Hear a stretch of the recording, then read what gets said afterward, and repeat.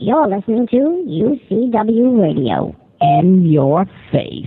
What we got here is a failure to communicate. Oh, have I got your attention now? Relax, Eddie. You sleep. You know what I mean? Money to be made in a place like this. Money never sleeps, pal. You're crazy. Don't run when you lose. Don't whine my head. You know what it takes to sell real estate? It takes brass ball. I've fallen, and I can't get up. All right, welcome to Money Never Sleeps. This is the show where we talk about anything and everything that makes the world go round.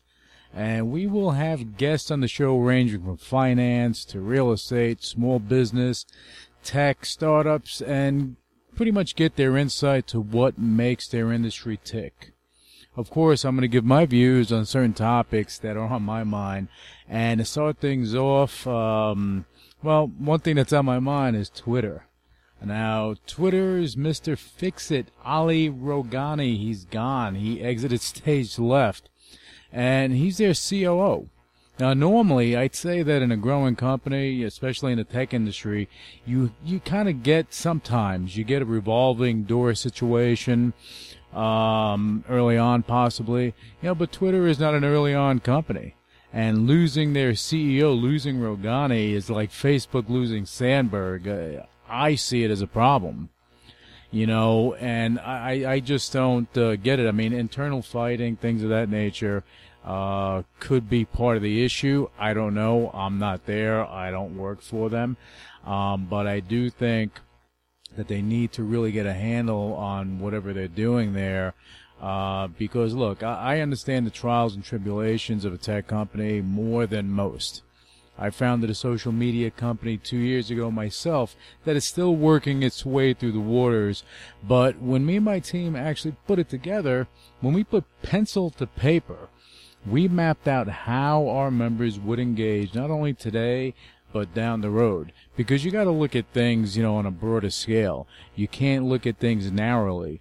Twitter, when it was originally developed, it was a simple platform, a simple SMS platform, that type of situation. Now, of course, it's on a much larger scale, but I don't think they ever broke out of their original foundation. And, look, I think that they need to start doing that, start looking at doing that. While Rogani leaving, that is going to leave a lot of questions out there as to why and the who, the what, the where, and what's going to happen. Look, I happen to like the simplicity of Twitter as a social media tool, but as a company that will generate Facebook dollars, I really can't see it. Especially now that Mr. Fix-It is out of the picture.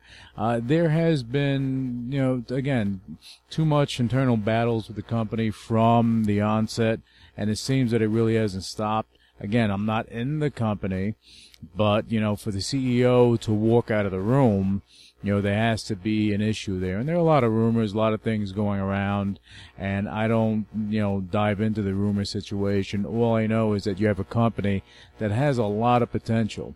They just need to harness it and figure out how they're going to do it.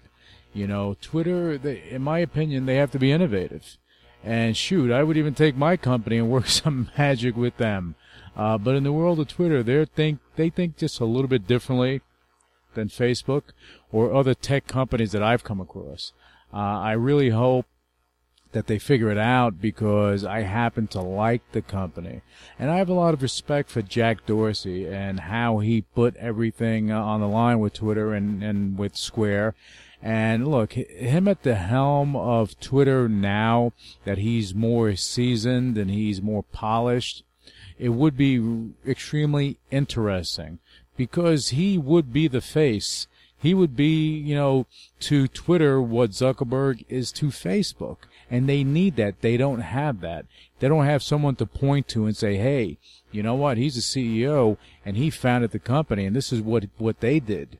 You don't have that. You don't have anyone, that's at the forefront that is like that. And Jack Dorsey would be the guy.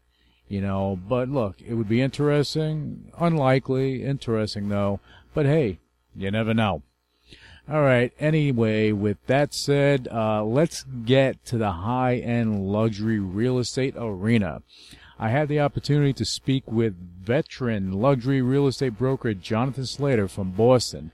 So without further ado, let's get to that interview. All right, we're here with high-end luxury real estate pro Jonathan Slater. He's a Boston-based real estate firm, Castles Luxury. Jonathan, welcome to the show. Louis, thank you very much. Well, it's a pleasure having you on. And before we get into anything, actually, I want to give our listeners a skinny on you. You hold an MBA from Harvard. You graduated from Stanford. You've been deeply involved in the Chinese asset management arena, and that's just the tip of the iceberg. But all of this has given you the ability to actually cater to some of the most sophisticated clientele out there. Now, did I get those highlights done properly?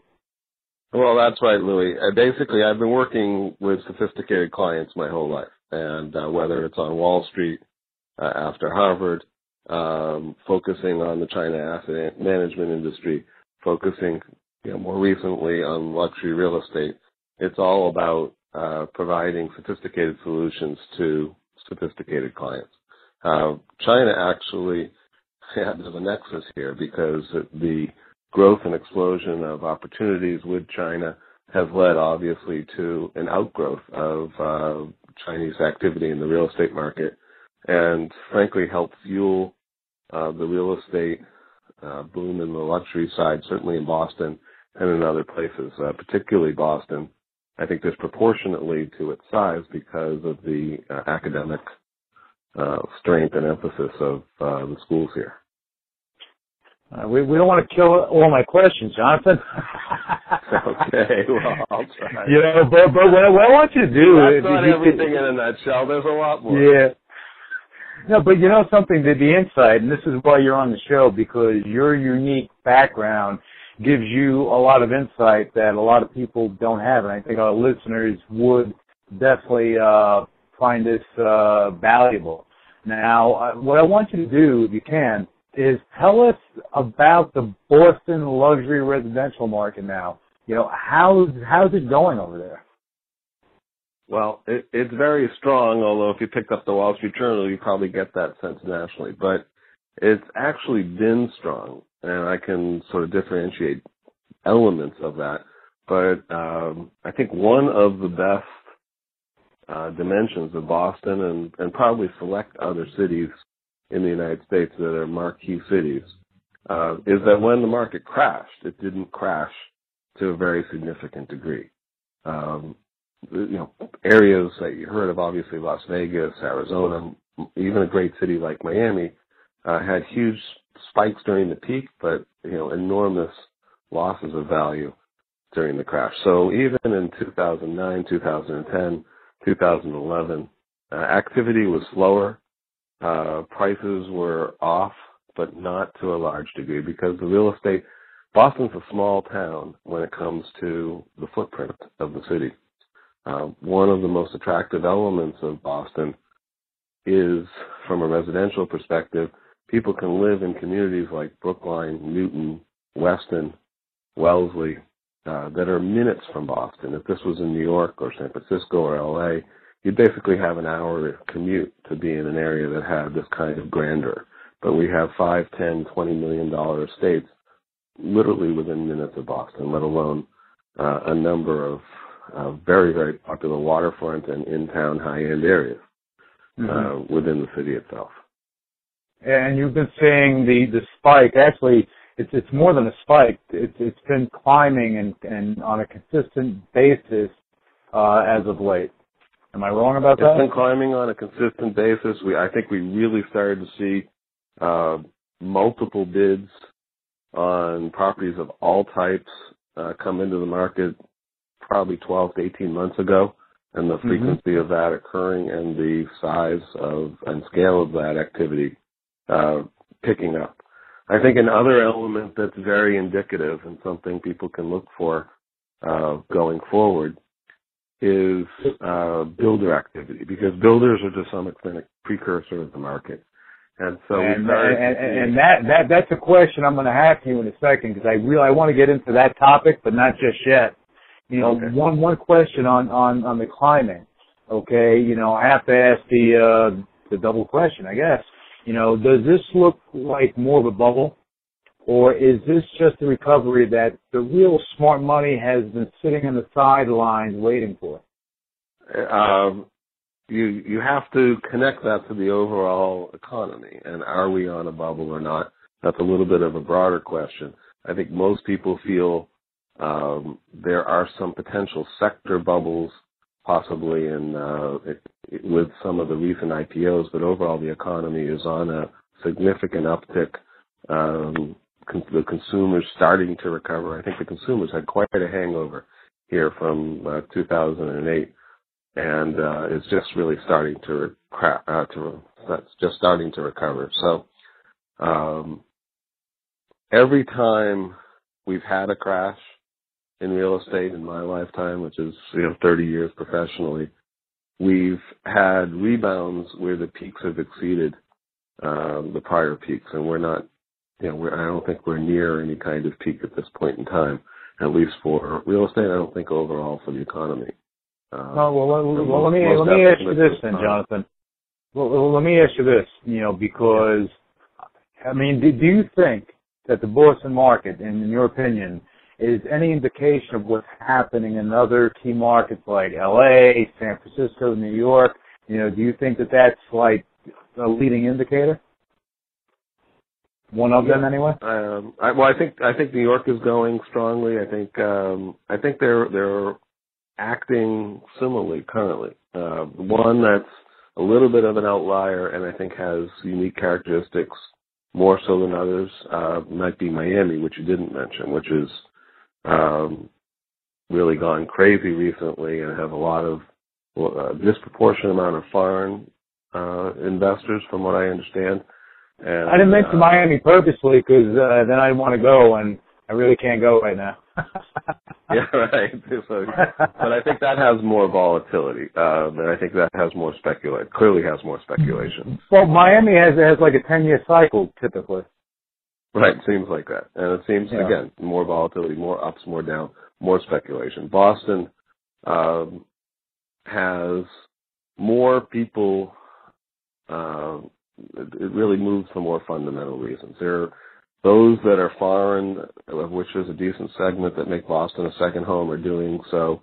A lot of them for the academic dimensions. Again, I mentioned the Chinese and others that are purchasing property in Boston, seeing their children, whether it's in going to high school in the greater Boston area or ultimately going to college. And many people from afar, they hear the names Harvard and MIT, and those stand out for a long period of time. But of course, there's 20, 30 schools, colleges alone within a very close radius of Boston. I think it has the most number of students per mile of any community in Well, let me jump on the tail end of that. With that said, are you seeing a lot more foreign funds rolling into the real estate market in Boston than, let's say, 2 or 3 years ago? Yes. Okay. That's what it seems like it is in some of the key markets. Miami, I don't put it into the same category as Boston, LA, San Francisco, New York, because of the volatility over there. I mean, those swings are like wicked. I'm using a New England term, wicked. No, you are. You're very good at that. You got to work on the accent. You're very close. I think the answer is yes. First of all, there's been an easing of immigration visas to where foreigners can basically purchase visas by investing in businesses that generate jobs. Chinese, Russians, and others have been gravitating towards those opportunities to bring over their families. Specifically, also Chinese and others are looking to invest in the U.S. as safe havens for part of their wealth and portions of their assets. So when you combine that overall strategy of diversifying your asset base for security, and then fulfilling basically life and family goals, which is basically children and education. Boston pops up high, and I say disproportionately high for the size of the city, being essentially eighth or so in terms of the metropolitan area in the United States. Mm-hmm. Now, I'm going to get back to what you started to speak about earlier, about the new developments happening in Boston. Are you seeing a lot of that happening now? So there's a lot of development. The type of development I was alluding to is where I see builders buying buying property and building spec houses, and that was basically stifled until 12 to 18 months ago. And when it was done, it was very ginger. And basically they couldn't get financing, nor did they have the courage and confidence to invest forward out 12 to 18 months in what would ultimately be a $4 or $5 million plus spec house. Now we started to see last year, we started to see properties. I'll take Brookline, a 1 acre property that's a tear down in Brookline, go for $2 to $2.5 million with a $5 million spec house emerging. We've seen multiple of those. I'm now looking at a report of sales in Boston over the last 3 months, and I see that a property sold at 21 Chestnut Street on Beacon Hill, which is right next to the State House, an old classic 5-story Beaufront townhouse. I had sold in 3 days at $5.2 million. It came on the market at $5.5 million. Clearly, that was bought by a builder intending to go in and either condominiumize that, turn that into a 2-3 family residence, and or renovate it and sell it, as a single family home. Again, didn't stay on the market very long. He's investing $5 million. He's going to have to renovate it, put more money into it. He's expecting $10-something million in sales to come out of that 12, 18 months from now. Again, that's showing the kind of, I think, energy and dimension to the market. And we started to see signs of that. That's what I'm getting to. We started to see signs of that 12 and 18 months ago. And if you were talking to well-known builders in the community, they would tell you those stories. And if you hopped on the bandwagon, so to speak, at that time and took advantage of those signs, you'd be in a stronger position. You would have gotten in at lower prices. Well, let me ask you this. Obviously the demand is there. So, when the spec houses are going that quickly, that's always a good sign because the money's flowing in. Now, you're a Wall Street guy, a former Wall Street guy like myself. And do you feel that with private equity, getting involved and hedge funds getting involved and they're buying up these REO deals, they're buying property, they're actually going and throwing the money in and funding some of these projects. Do you think that's helping with what's going on with the builders actually building more now? I'm not really seeing that dimension as much, but there's a flip side to that.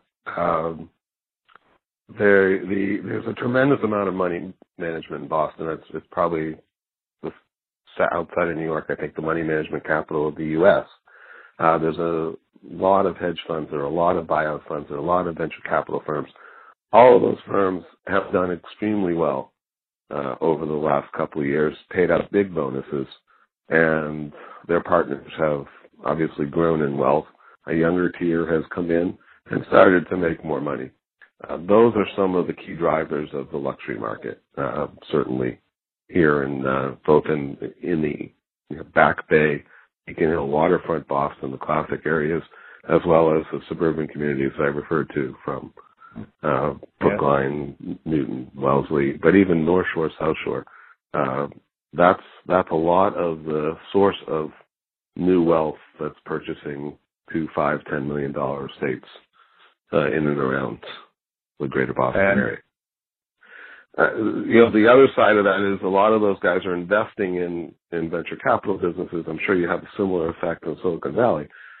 So you have a lot of entrepreneurs who are making a lot of money and raising a lot of money, and so they also become buyers and drivers of high-end real estate purchases.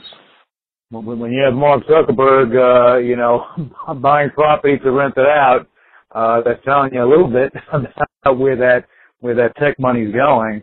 But yeah, it's an interesting time we're in. There's no doubt about it. And this elite clientele, the sophisticated clientele, just for our listeners, just so you understand, they're not going to go to just your regular broker. They want someone that's experienced. They want someone that has the knowledge, has their fingers on the pulse of what's going on within the market, because they need that. That's what they pay you. That's what you get the big bucks for, right, Jonathan? Well, as I said, it's all correlated. So I think they want someone they can relate to, and in general, that's someone that's that's sophisticated in more than just the real estate market, that understands what they're doing overall, and will be an ally and an asset to them as they get into negotiations and as they go through a transaction. But again, it's someone that they're comfortable with, someone that they're confident in, someone with good experience. And Boston is a major world-class city and a very livable city. I think you saw, interesting on the high-end side, Tom Brady and Giselle have recently sold their $30+ million Brentwood mansion and committed themselves to very substantial property here in Brookline. I showed them some properties. They were very picky. They ended up with a great piece of land minutes from Boston, and are going to make this their primary residence for the foreseeable future. I guess he's going to be with them for a little bit. He'll be with the Patriots just a little bit longer. Well, as Boston fans, we hope he'll be here for a while. But I think it's interesting that they basically, I think, through selling Brentwood and the scale of what they're building here, are committing themselves, prospectively beyond their football years. And I think that's because they see this as a very attractive environment to bring up the family. Yeah. And I'm glad that you mentioned everything about the other components that you bring to the table, that a seasoned veteran brings to the table. It's not just showing a house. Anyone can show a house, show anything. I mean, you go to a car show, you have the girl showing the cars. That doesn't mean that you know everything about it. It doesn't mean that you can actually relate and connect with the potential, client or your client. And I think that's what makes the difference between having someone that's really successful in the real estate industry and someone that is, again, just showing property. So you have to be well-rounded, and I hope that any real estate, pros out there that are listening to this, or even that are just getting into the game, that are listening to this, learn from someone like Jonathan Slater, learn about, how they do business, because it'll help you. Now, Jonathan, finally, would you please let our listeners know how to find out more about you and your luxury team? Well, we have a website, www.castlesluxury.com. That's a good place to start to find luxury properties here and around the world. Okay. They can email or call me directly. I'm Jay Slater, Slater at Castles Luxury, and I think you'll probably display my phone number or have a link to that at 617-216-4000. Okay, great. I want to let our listeners know that, look, any of our listeners that are looking to buy in the Boston area, they are looking for guidance in the trenches of the luxury real estate market. If you play for the Patriots, if you're going to go play for the Patriots, you need to move in the area. Just reach out to Jonathan Slater. He knows what he's talking about. He is the broker with the Midas touch in the Boston area. There's no doubt about it. Jonathan, thank you so much for coming on the show. And we're going to have to bring you on again to get further insight down the road. Well, Louis, I appreciate that and look forward to future updates.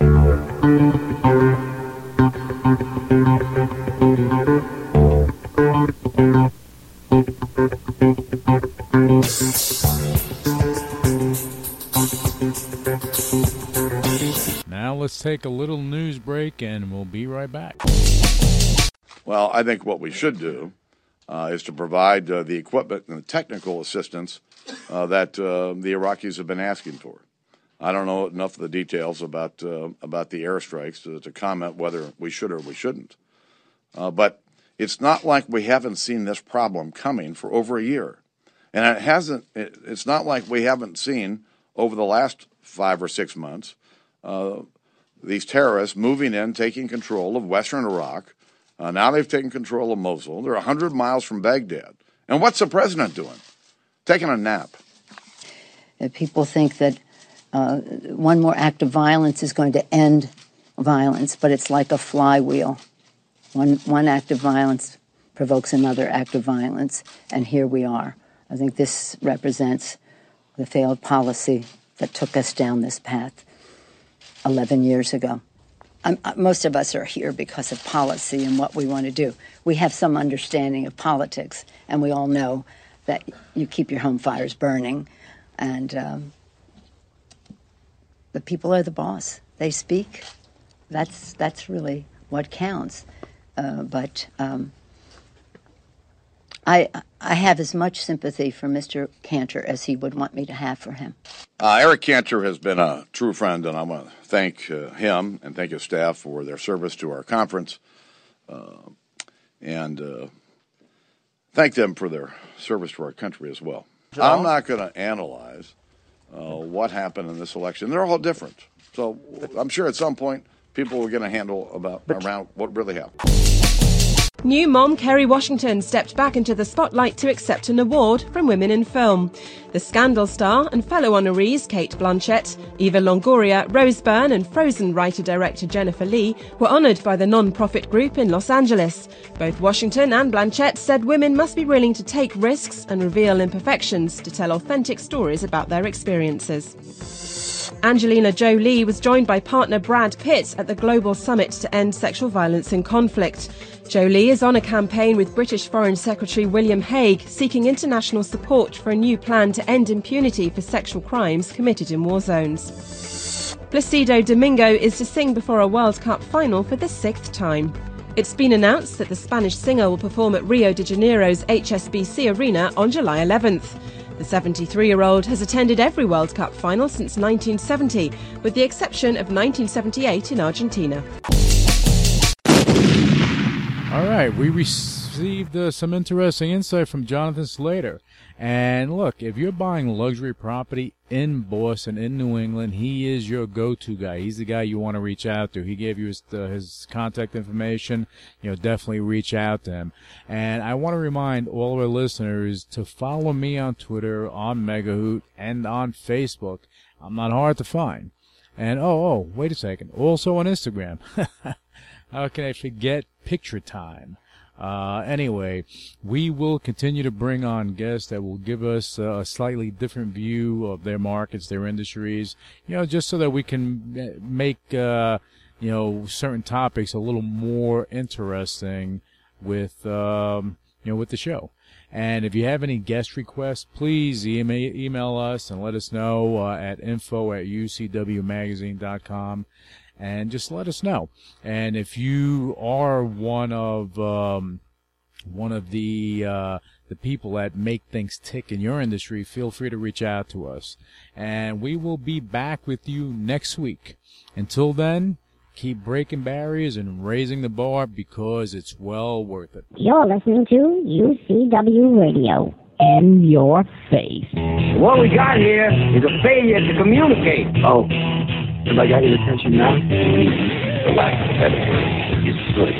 You know what I mean? Money to be made in a place like this. Money never sleeps, pal. You're crazy. Don't run when you lose. Don't whine my head. You know what it takes to sell real estate? It takes brass ball. I'm falling, and I can't get up.